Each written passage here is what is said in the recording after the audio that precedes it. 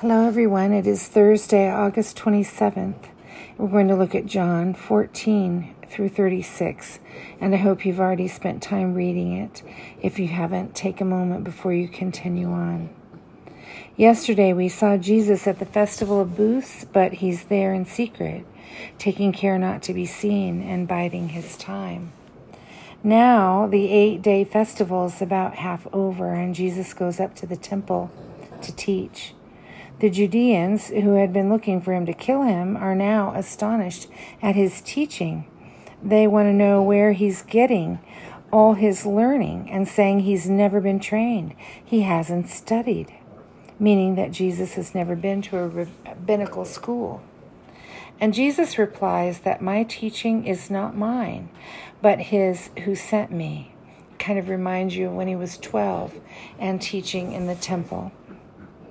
Anyone who resolves to do the will of God will know whether the teaching is from God or whether I am speaking on my own, Jesus says. Those who speak on their own seek their own glory, but the one who seeks the glory of him who sent him is true, and there is nothing false in him. Jesus then reminds them of the law that Moses gave to them, but that none of them are keeping. Now remember, he's speaking to the Judeans who want to kill him. And he is asking, why are you looking for an opportunity to kill me? The Judeans don't reply, but the crowd does, as crowds do so often, as they're doing now, even in our own day and our own time on social media and other venues. They respond without knowing all the information. And so they say, you have a demon. Who is trying to kill you?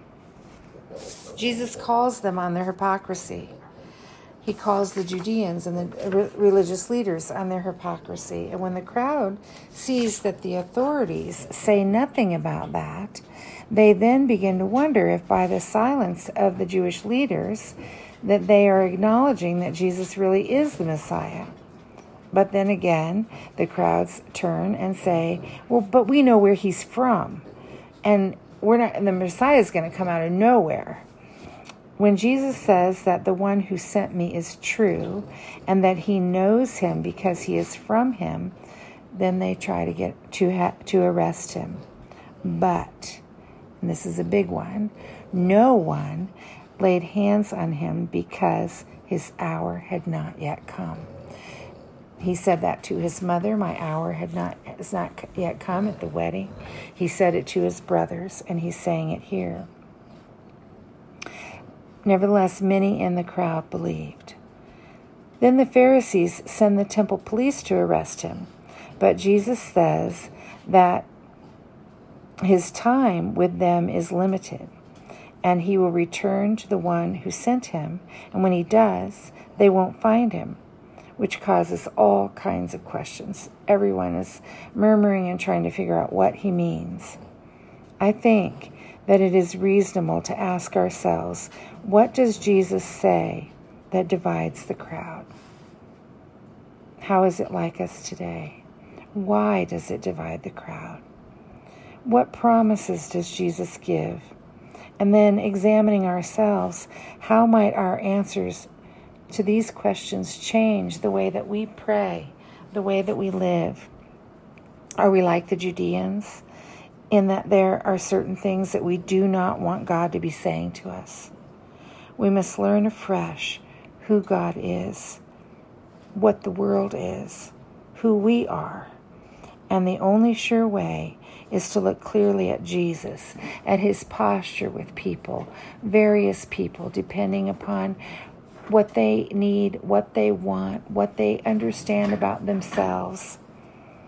His way of clearly attending to his purpose with the Father.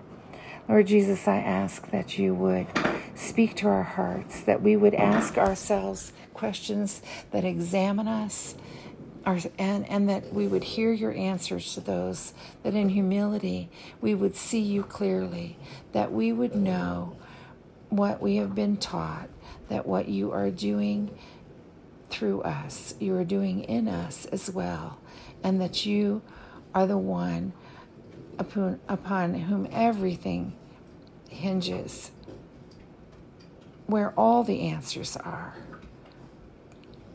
where the answers were for the crowds in ancient times and where they are for the crowds today. May we keep your posture, Lord, and speak when it's necessary and be quiet when it isn't, and to love well and to pray. In Jesus' name, amen.